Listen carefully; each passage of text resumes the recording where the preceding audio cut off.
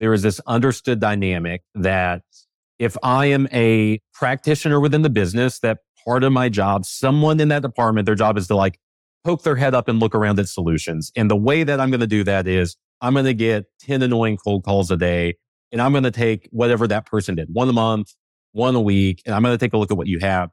Nobody wants to do that anymore. Welcome to Revenue Insights. Every week, we'll be joined by revenue leaders from some of the most successful and highest growing companies. Together, we explore how they built their revenue teams, the journeys that they've been on, and the lessons they have learned along the way. Revenue Insights is brought to you by Ebster. We're a revenue intelligence platform designed to help revenue teams to build more pipeline, close more deals, and retain more customers.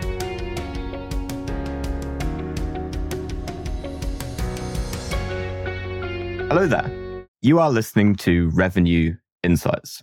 Today, I'm speaking with Chris Elliott. He's currently Chief Revenue Officer at BizLibrary. Chris has been involved in the landscape for the last 15 years, leading sales teams at Oversight, Navex, Achieve IT, and today with BizLibrary. Chris, been looking forward to this.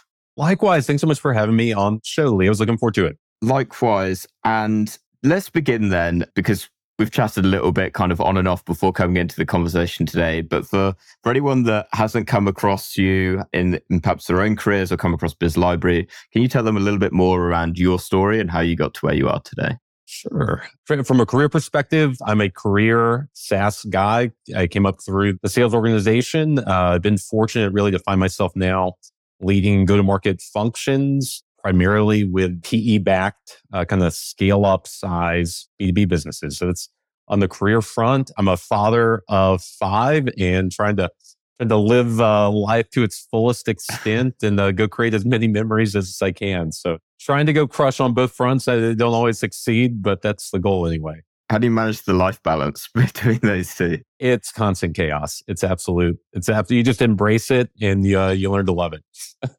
I respect that. I'm not at the point of fathering kids yet, but I might have to come and get some advice from you when we get to that stage. I also loan them out. So if you want to do a trial run, let me know. I like it. It might have to be an international trial, but that's right. I think we can make it work. We can make it work. So all joking aside, Chris, I know that you operate now going from SaaS, going into the HR kind of e-learning space, if that's correct, with BizLibrary. What would you say is perhaps the biggest difference in the go-to-market process where you are now compared to where you've been previously? Sure. So at BizLibrary, we're more focused kind of on our core ICP, ideal customer profile. Within mid-market, generally, I'd say about 100 to 5,000 employees is really our sweet spot. Most previously, it's about 8 years prior, I've really been focused on enterprise. And so from a go-to-market motion, really transitioning from one-to-one and one-to-few sorts of motions where you're highly focused on Fortune 1000, Global 2000, kind of your classic blue chip companies to, now there's 50,000 companies that we could call on, and only 2 to 3% of them are going to be in a buying motion. And so I'd say that was the single largest transition, is moving from a very focused kind of bullseye targeting model to trying to effectively operate in a capital efficient way when your TAM is just so much larger in terms of the addressable market. Is there perhaps anything that you took from when you were being more targeted and being more specific into that broader kind of focus that you then went into? Any kind of initiatives or tactics that you found were really helpful after you made the move? Yeah, some things do carry quite well. So whereas if you are working a Fortune 1000 list, you may do company specific level. You might spin up a whole microsite just for one prospect that you're looking to attract.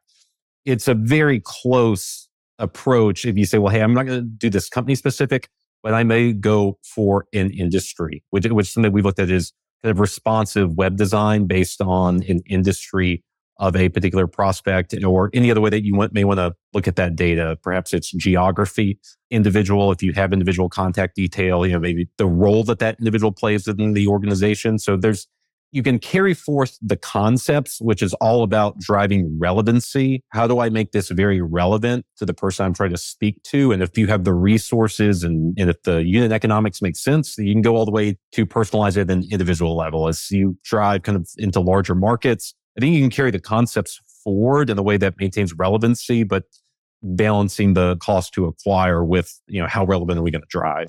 Right. I want to bring us then so we're recording kind of end of January today. I know from looking at LinkedIn, the amount of sales kickoffs that are going on right now. I don't know whereabouts you guys are in terms of your financial year, but considering where we are today, what are you changing about or maybe evolving about your go-to-market this year compared to last year?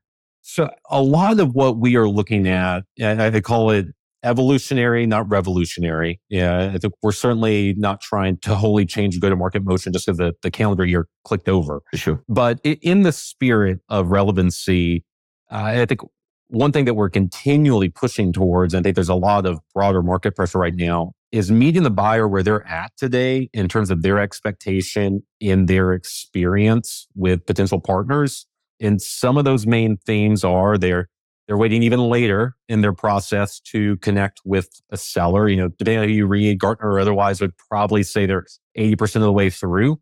So they're coming in the most informed that they have ever been.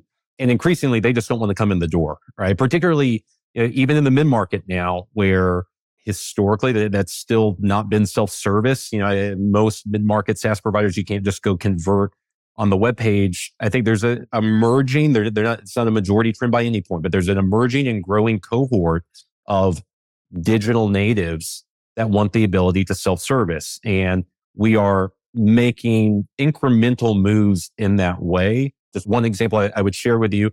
I think we're already pretty good. If you go to our website right now for a demo request, 99% of the time we can get you connected, not just with an SDR, but an AE same day.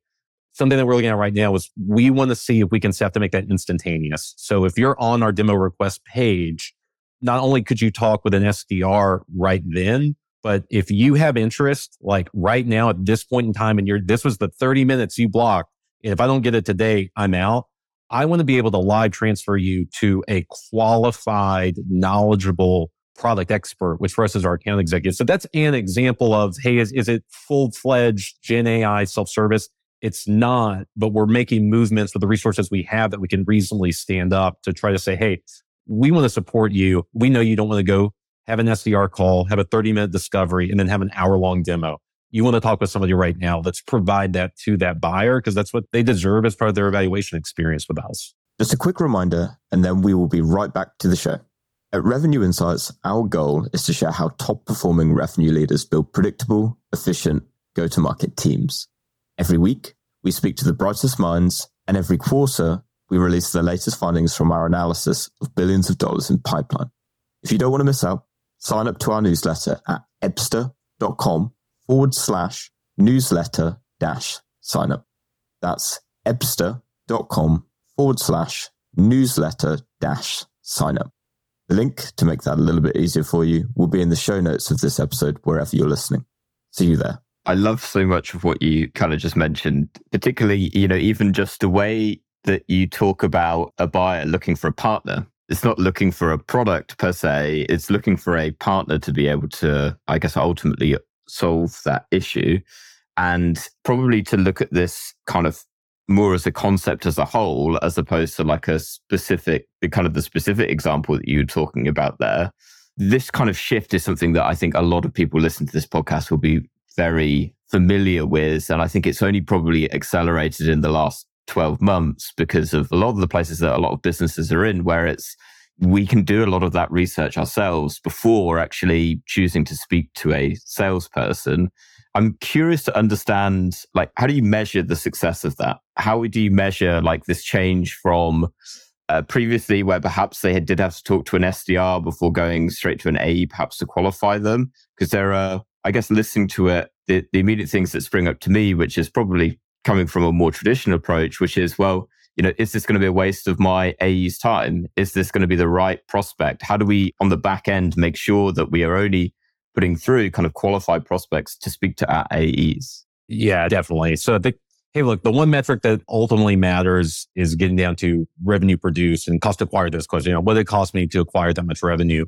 That is the last data point that you're ever going to get. Right? Yeah. So some of the earlier things that we're interested in looking at are kind of those stage by stage conversion metrics. So lead to your point, are we seeing any degradation in quality from squall to sal? And fundamentally, are we just pushing more stuff that wasn't quite ready, that we should really have held that back? Time to close, one of a hypothesis in this is that we can just cut our cycle time down by obviously the literal shortening from just the delay of a call. But what we also hope we capture that we may be missing out on today is some of those folks who don't convert, because there's always a little leakage. Even when we book a meeting, if it's same day or a week out, some of those people just don't show up and we never track them down.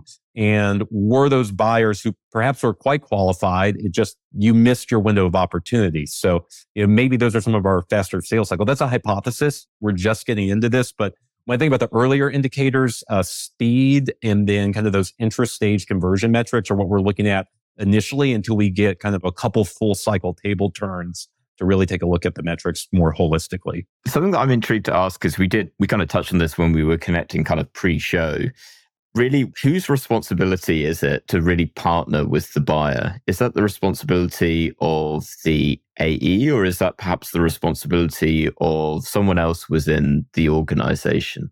It is a fascinating question. If I can ask you a qualifying question, are we talking exclusively pre-sale? Are we excluding current clients in this conversation so far? Also a good question. Yes, excluding current clients. Okay. So traditionally, I think there's been marketing owns top of funnel and it's changed, right? And it keeps getting lower and lower and lower. But at some point in there, we say that's when the handoff happens, right? And that's when sales owns that relationship.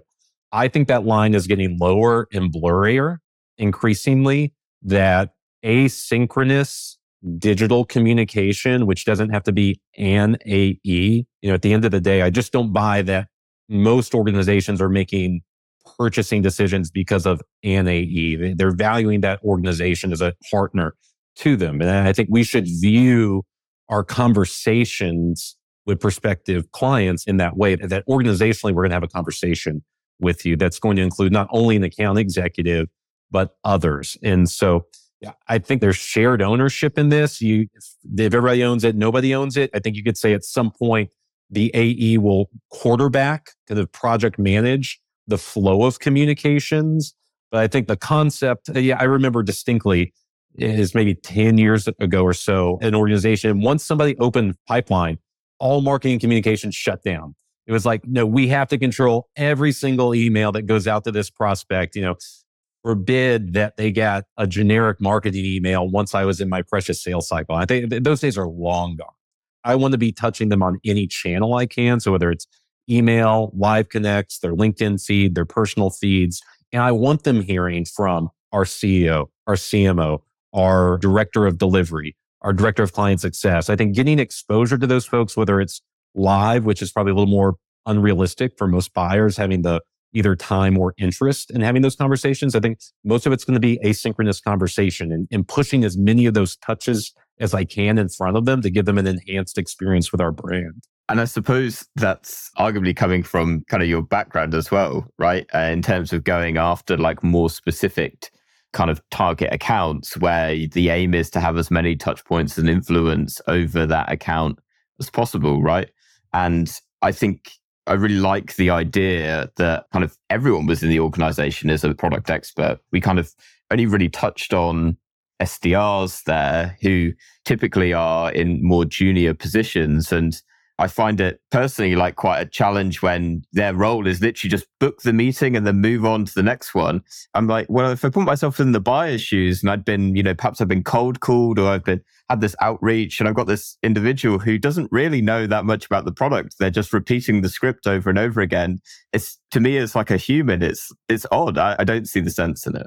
Would you agree? Wholeheartedly agree. I think there was probably by virtue of the fact that there wasn't a better alternative. I think for the longest time, there was this understood dynamic that if I am a practitioner within the business, that part of my job. Someone in that department, their job is to like poke their head up and look around at solutions. And the way that I'm going to do that is I'm going to get 10 annoying cold calls a day, and I'm going to take whatever that person did, one a month, one a week, and I'm going to take a look at what you have.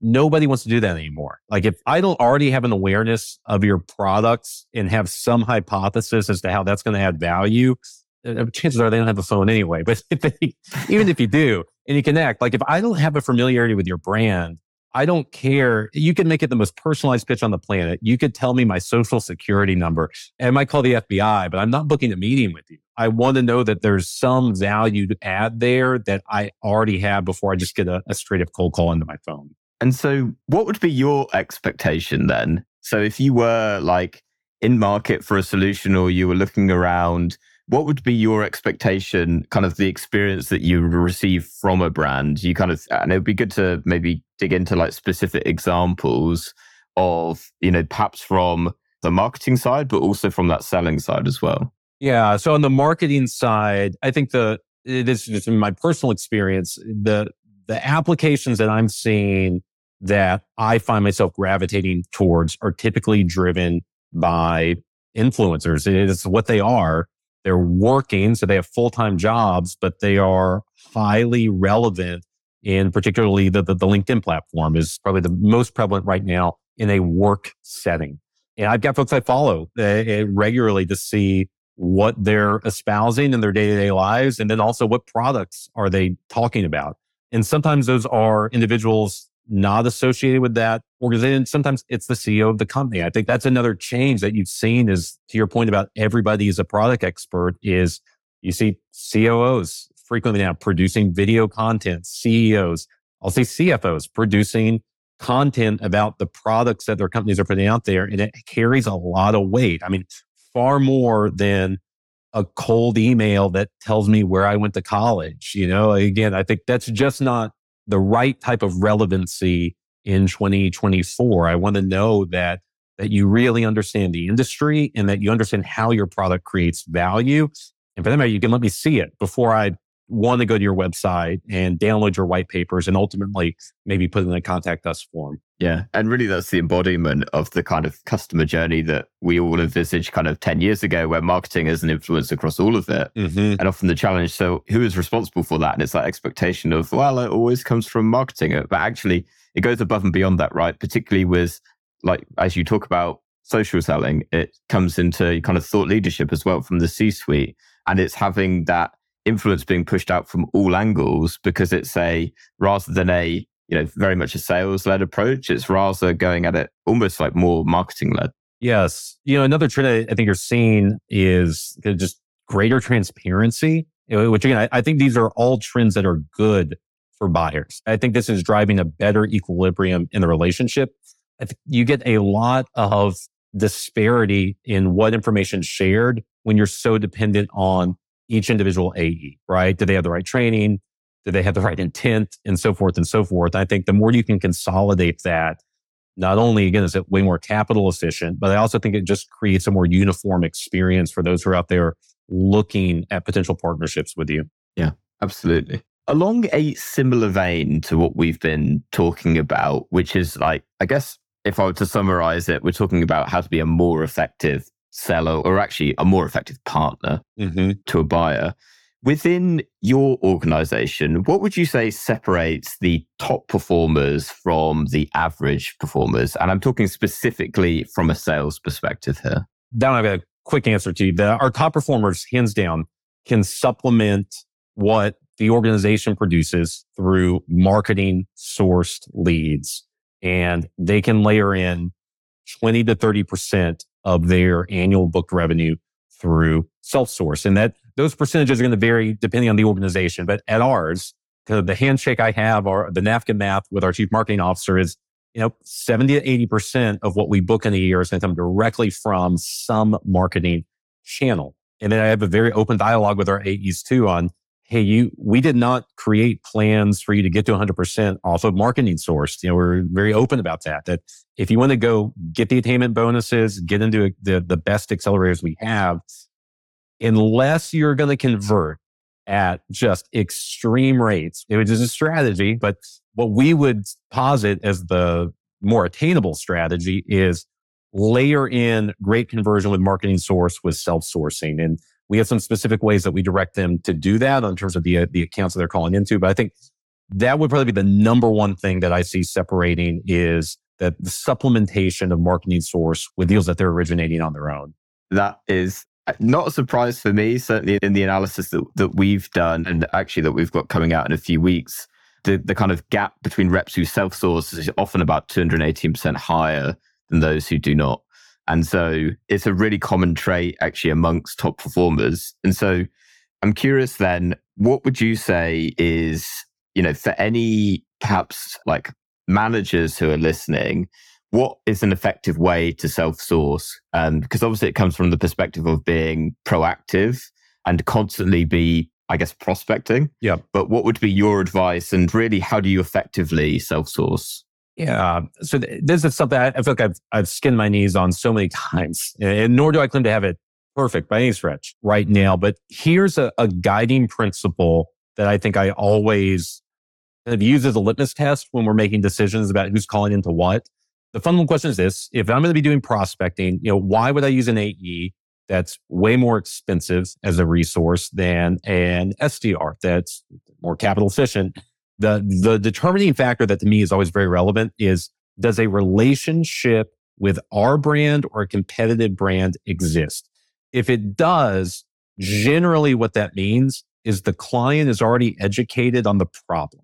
There's not like a market awareness from a problem to be solved and how we solve it. Largely, it's down to time. It's, hey, I loved you when I saw you last time. I didn't have the internal buy-in. I didn't have budget. Or maybe you don't know my brand, but you're buying from our competitor. That budget is there. You're aware of the problem. I just need to make you aware of us as a brand. When those scenarios are true, I think an AE is an awesome resource to put on that. When you're starting it, I may not even have like problem awareness. That's an SDR effort. Really, it's probably a marketing effort, but in terms of who would ultimately be calling. So when I think about how we leverage our account executives, we have them really working our previous close lost opportunities. That they know us, they know the problem. Can I get them back into, because we see conversion rates go up. It's exponential each time we get them into a new cycle. Same thing with competitive accounts, right? They've already got budget. We just need to show them a better way and go convert them over to our kind of vision of the world and way of doing it. So those are use cases where I think leveraging AEs makes a lot of sense. And all prospecting sucks. There's very few people out there who genuinely love it. And if you do, like, hats off to you. But for most people out there, it really sucks. And those are use cases that suck far less because, again, you're not calling to somebody who has like no concept as to why you've been called. They have an awareness of this problem. They're interested in solving it. If you can now show them why you solve those better, how you do it more efficiently, take your pick, a lot of times you can get some traction at a far greater volume than just generically working broad intent data or something along those lines. I love that. I'm interested to know, Chris, what would you say is different about your approach to being a chief revenue officer compared to your peers? So other sales and revenue leaders. Well, I'm a lot more fun. I appreciate your candor. Yeah. One of my favorite quotes, I get this from Bob Iger's masterclass. He's talking about Disney. Disney's culture was, we don't take ourselves too seriously, but we take our work very seriously. And I'd like to think that that is the ethos that I try to bring into organizations I'm with, which is like, we want to go create environments where we can all really thrive and do the best work of our lives. And generally, I think environments where that's true are environments where you do have healthy amounts of psychological safety balanced with your pressure to perform, and everyone feels that they can collaborate and talk openly and innovate in a way that won't be met with punitive response. By the same token, like when it comes to the actual work product that we're putting on the field, like, man, we want to be all over that. And I think that's a dynamic, getting those balances right of our interpersonal dynamics, not taking ourselves too seriously and creating safe environments to iterate, and environments where it is okay that you failed, but we're going to learn from that failure and move on, and balancing that with the pressure to perform and meet investor expectations. I think that's a leadership balance that can be hard to get right. I think the pendulum can tend to move into all or the other at the detriment of results or at the detriment of culture. And I think we try to do, not just myself, but the entire leadership staff here, of making sure that we find equilibrium in those 2 points. Well, I feel like it's a simple follow-up question. How do you do it? What's the secret sauce? How do you find that balance? Because I agree, it is a balance that swings from one end to the other. But would love to hear from your experience how you go about doing that. And there's no silver bullet, right? As I'm somewhat just spouting all things that I think are all kind of variables in this equation. Well, I'll start with one. It's one of our core values at BizLibrary is freedom to fail. I think that's really important, that failure not always be met with a heavy hand. I've failed more times than I can count. I can't think of a single success I've had that wasn't just rife with little failures, both small and existential, along the way. And I think particularly in sales, historically, failure's been met most of the times with a pretty heavy hand. And so I think creating an allowance for that is grounded in learning from that experience and kind of a resiliency to move forward is really important. Hey, on the performance side of things, like, clarity is compassion. And how often is there conflict between sales leadership, sales manager, and AE just over failure to establish basic expectations on, hey, we're going to meet every week or every other week, and we are going to look in 3 categories: activities, pipeline, and results. And here's what I would expect to see in each of these categories. So that's just my baseline. It's an open book test. Those are things, I'm kind of shouting out, not riffing here.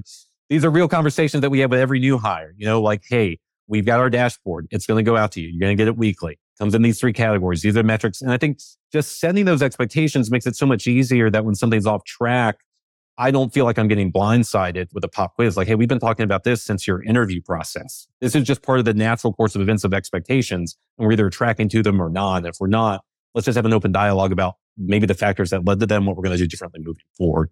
I broke right out into role play with you, Lee, which I love it. Consistency. Yeah. Penultimate question, because you mentioned such a point that I love, and I similarly embrace the ethos of embracing failure, embracing making mistakes, being fearless and accepting our mistakes, but also always learning from it. So I've wrote this down, and then does that make sense? What is the best failure that you've learned from? So perhaps the most significant failure, perhaps in your career, that has taught you the most significant lesson. Yeah, that's a great question. It sounds like there's a lot, so I know you've got to dig in there. I've got a lot. I've got a large catalog that I could go through there. I'd have to think further. This is like literally the large. I know that's the largest, but it's the largest that's certainly most recent. Run with it. And I've really had a failure in an area that I cover to launch. And we've been at it for a year now. And it's been a myriad of factors, many of them self-imposed, some of them external. If I had to stack rank, just like what was the one thing that I had total control over that would have had the biggest impact in this situation unfolding differently, really got to the leader over it. And do I have the right leader in place to manage the project? Because without the right leader, which cycled a couple times, I know I had individual contributors who really could have thrived. I know they could have thrived in the role. They needed guidance that they didn't have. And without, I think a manager can make or break a team. And probably it sounds so obvious to the audience, but we really languished for quite some time in getting this team to get to like critical mass, get to exit velocity. It was a relatively new initiative for us. And we cycled through managers a couple of times. And I think that's before you go embark on that initiative is, do I have the right management infrastructure in place? You brought this up earlier. Do I have the right metrics, particularly the leading indicators that I have clarity on, kind of going to drink some of my own champagne here. Like, did I have clarity on, here's the leading indicators that we're going to look at weekly or monthly? I think those things were absent in this scenario, which really have caused us some setbacks. That's one that's like, just, if you can't tell, I'm losing sleep over this one daily right now. I'm kind of committed to getting the ship fixed. But that would be one that I think not new lessons at all, but just easy as you get into the grind. That's one piece of a lot of other things that we all manage. And it's easy to just keep kicking the can and not really address some of the root causes. Just a quick reminder, and then we will be right back to the show. At Revenue Insights, our goal is to share how top-performing revenue leaders build predictable, efficient, go-to-market teams. Every week, we speak to the brightest minds, and every quarter, we release the latest findings from our analysis of billions of dollars in pipeline. If you don't want to miss out, sign up to our newsletter at ebster.com/newsletter-sign-up. That's ebster.com/newsletter-sign-up. The link to make that a little bit easier for you will be in the show notes of this episode wherever you're listening. See you there. Brilliant. When I asked the question, I was like, you know what? It's such an interesting one. If it was thrown back to me, I probably would have said actually something very similar. If that makes you feel any better, it can be so, making the wrong hire can be even more damaging than making no hire at all. Yeah. And actually finding the right hire can have such an remarkable impact compared to having no one whatsoever. But making the wrong one can derail it in so many more ways that you only really find out when you actually go and make that wrong hire, right? Yeah. I can empathize on that one. If I could double click on that just a little bit. Sure. Something I've put out a post on this topic specifically. I'm like, what are some of the elements of a great sales manager? And one of the things I've observed just over time from different sales managers that we've had here, the ones that just thrive and others that struggle to get traction, most all of them can run a sales cycle that generally that's how they got promoted was, some proficiency in managing sales cycles. Generally, they can manage to metrics. Most people who get promoted to management position understand the basic concepts of managing activities, managing pipeline, close rates, those sorts of things. What I see as being a major variable that's not necessarily correlated to individual contributor success is, can I diagnose, kind of troubleshoot my AEs that I manage into where they're falling down and effectively coach them? And I think a lot of the times what I see is we're running the sales cycle myself, or I'm creating a lot of conflict with an employee about like, here's where you're failing without providing any real value as to how to help them acquire those skills or better those skills. It's just a recipe for constant dissatisfaction. The manager's constantly pissed off. The AE's not producing the results. Most AEs want to succeed. And if I'm not succeeding in an area that I need to, but you can't, other than tell me I'm missing, can't help me really diagnose and work on skills to get better, I think that's when you get into those like really bad situations where that manager may be good enough to string that team along for some period of time through just heroics, but it's not a scalable dynamic in that they can't really nurture and cultivate talent like they need to. It's such an interesting point. And is it fair to say that comes down to be able to give the right feedback? And so when obviously you talk about it as coaching, but it's being able to see, okay, yes, this is where we've got a problem, perhaps in our sales process with this individual rep, but then being able to identify why that is the case and also able to present it in a way that isn't just, you're bad at this.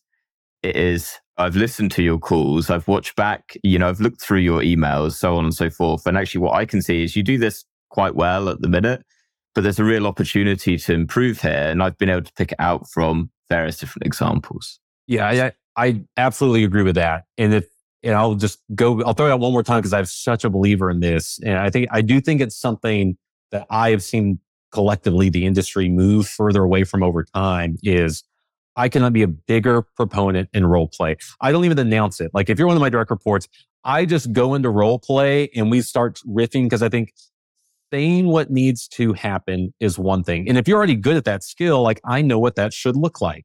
But yeah, if you're a manager whose AE is not demonstrating proficiency in whatever that action you need is, a lot of times just raising awareness to it, that's not coaching.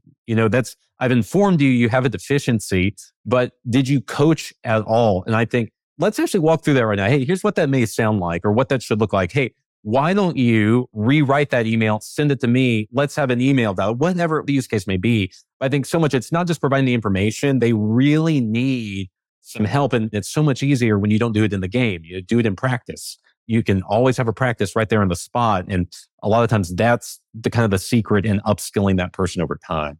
I love that. Chris, Final question. Okay. And for anyone watching on YouTube or on LinkedIn, I know you're well prepped for this. What is one book that you would recommend to other revenue leaders? If I had one, I do have Just one one. favorite.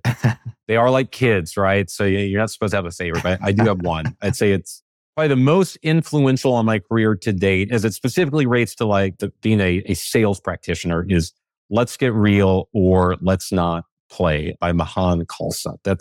I think some of the dynamics in that book are rapidly evolving with exactly what we were talking about before, kind of this desire for self-service in the buying experience. But I think it is still very relevant today and gets into a lot of topics on the ways that we really should be engaging with those who are looking to acquire our services.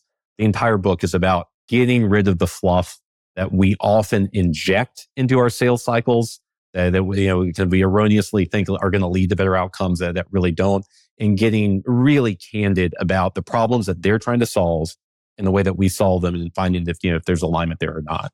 And then can I get a bonus outside of, can I throw one more out there? Go on then. I'll allow it. All right. Last one. I'm going to throw out Green Lights by Matthew McConaughey. Oh, Phenomenal. It's totally outside the practitioner realm. Love it. But there's some deep thoughts in there and it's worth your time.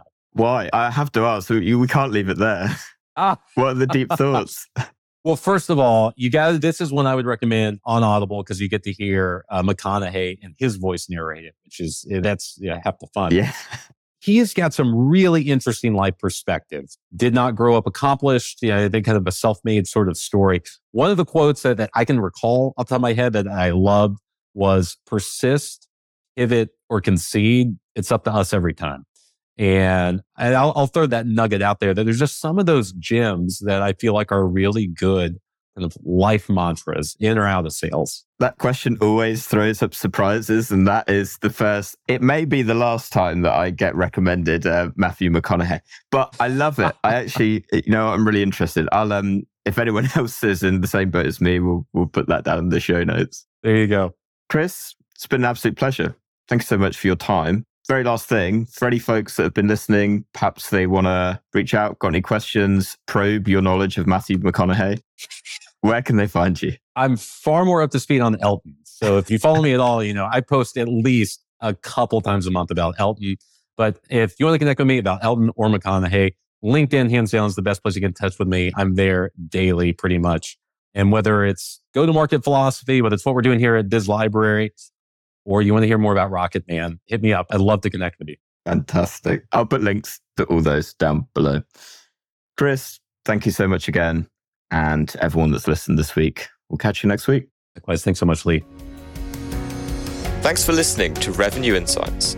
If you want to learn more, subscribe to our newsletter and we'll deliver every episode straight to your inbox. If you have any questions, feel free to connect with us on LinkedIn. Our links will be in the episode notes. See you next week.